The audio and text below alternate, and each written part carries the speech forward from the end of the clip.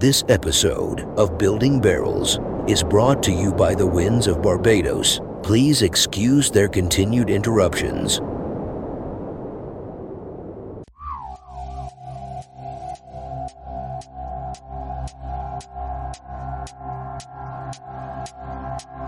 Welcome. Thanks for dropping in to Building Barrels, where we explore the technology, planning, and development of adventure centers using man-made waves to spread the stoke of surfing. My name is Michael, and I'd like you to join me in learning everything we can about surf park development. Together, we can build barrels in our hometown.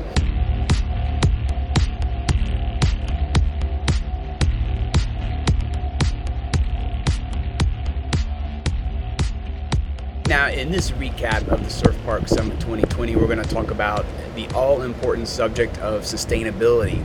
In this panel, we had Katie Rodriguez, who's a journalist and has written on surf park sustainability. We had Reese Pacheco, who's the executive director of the World Surf League Pure, and Chad Nelson with the Surfrider Foundation, and Nick Strongvich, who's the executive director of Save the Waves Coalition, Carl Kish, the co-founder of Stoke, and Jess Ponting, the director for the Center of Surf Research. Right from the beginning, they wanted to kind of give an explanation of what sustainability covers. Not necessarily a definition, but what it entails. And what sustainability entails is the energy usage of a project, site selection, the water usage, waste management, environmental justice, and community justice. All that is under the umbrella of sustainability. Before we get into the meat of the subject, they did discuss that different environmental watchdog and sustainability groups have different stances and different viewpoints on what sustainability is and what constitutes good sustainability. And I'd like to share just a few of the viewpoints from these groups. One, Surfrider Europe, they say that the environmental impact of surf parks outweighs their benefits, period. It kind of sounds like they don't want to see surf parks. Now, Surfrider USA, however, they say that they're okay with surf parks as long as it meets their criteria for approval, especially when it comes to the coastal regions. And then the Save the Waves Coalition, all they're about is protecting the natural waves. And so they want to make sure that the surf pool doesn't become a replacement for natural waves. So let's say there's a developer looking at a coastal piece of property that has good waves already. They don't want to say, okay, well, we'll just develop this land, get rid of the natural waves, and put in a surf park. So they want to make sure that you're protecting the natural waves. So those are just a few of the stances that some of the sustainability groups have currently. Now, what would motivate a surf park to explore sustainability and make it an integral part of their project? Well, one, it's the right thing to do. But furthermore, there are going to likely be regulatory requirements, local regulations. There's going to be public pressure. There's the public expectation that the surf park is going to be sustainable, or business is sustainable in general. Consumers expect the business to be responsible and have environmental sustainability initiatives. And it's a good practice to take sustainability seriously. Some potential customers may not visit at all if you're not adhering to sustainability practices.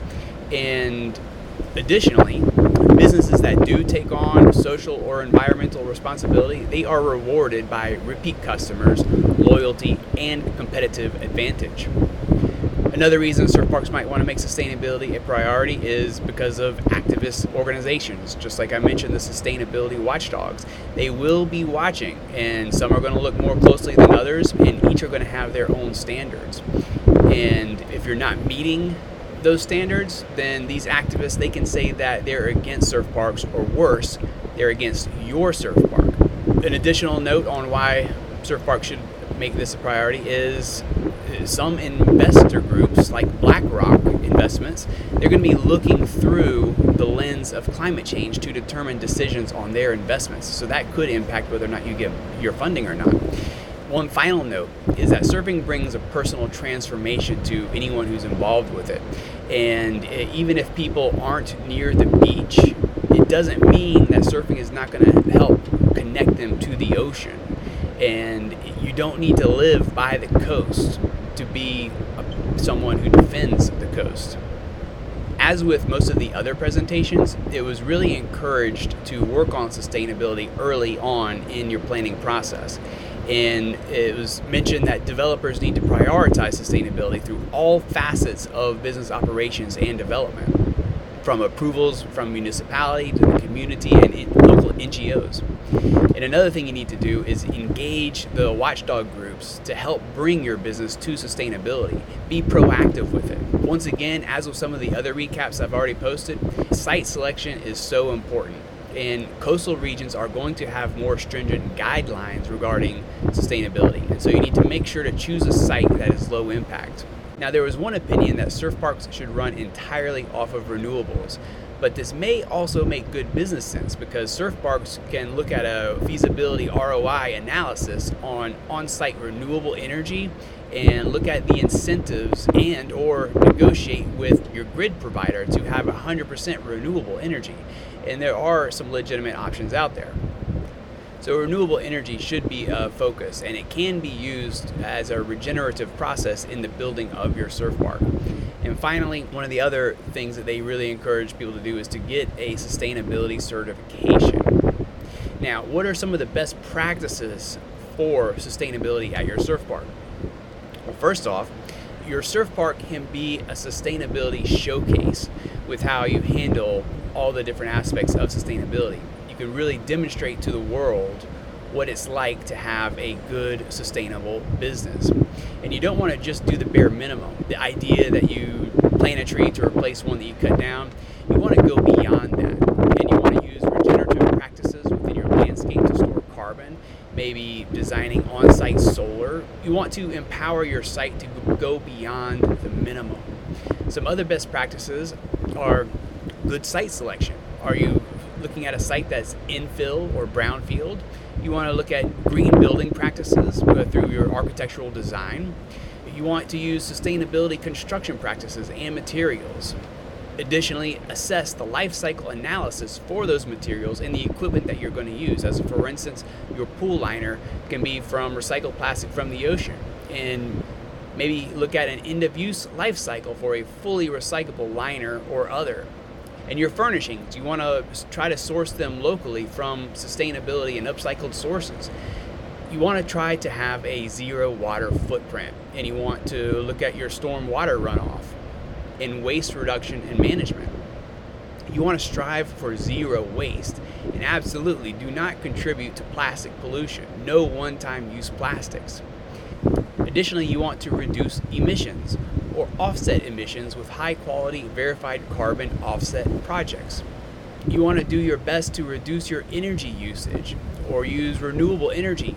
Maybe you could produce it on site or source renewable sources through the grid or explore passive solar. You want to use food and beverage from local sustainable suppliers, sourcing responsible goods for your food and beverage and retail sectors. Additionally, form backward linkages in local agricultural systems that are sustainable. Localize your supply chain.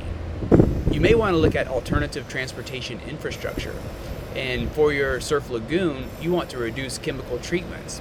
And also for your lagoon, you want to make sure to provide a safe and inclusive experience for all skill levels. You want to build sustainable local livelihoods and support your local community and conservation initiatives. You may want to use locally relevant arts and crafts, celebrating the local culture and weaving them into the fabric of design and operations on site, and integrate the local cultural heritage alongside the local surf. Finally, you want to teach ocean stewardship values through your trained surf guides and staff. Now, if you put all of these together, it can be quite powerful. Now, some other ideas to consider is that many surf park surfers see themselves taking their experience from your surf park and using it in the ocean. Now, if the ocean wasn't there, would their desire to improve and take their skills to the ocean, would that diminish? Now, what happens when you suddenly have a bunch of people excited to get into the ocean? Is there going to be overcrowding? How is your surf park going to impact the local surf spots? And what is a surf park's responsibility to the ocean? You want to go beyond just riding a wave. You want to build a park into something that is more than just fun.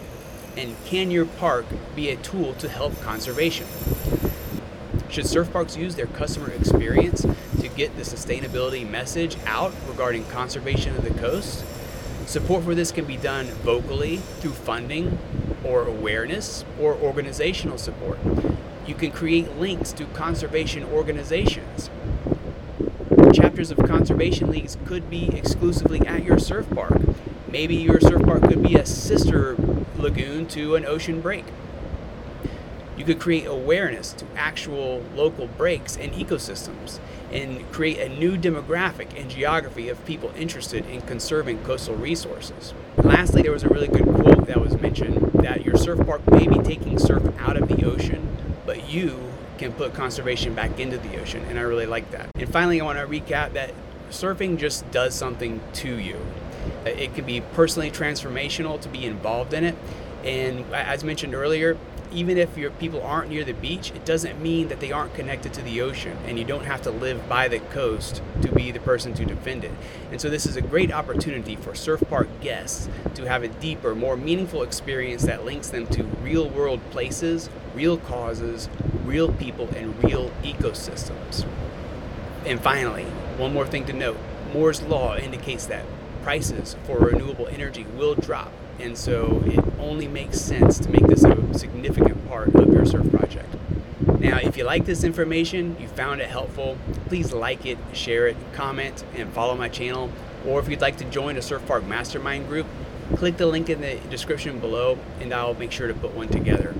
And together, we can build barrels all over the world. Thanks again for dropping in. I'm kicking out. See you.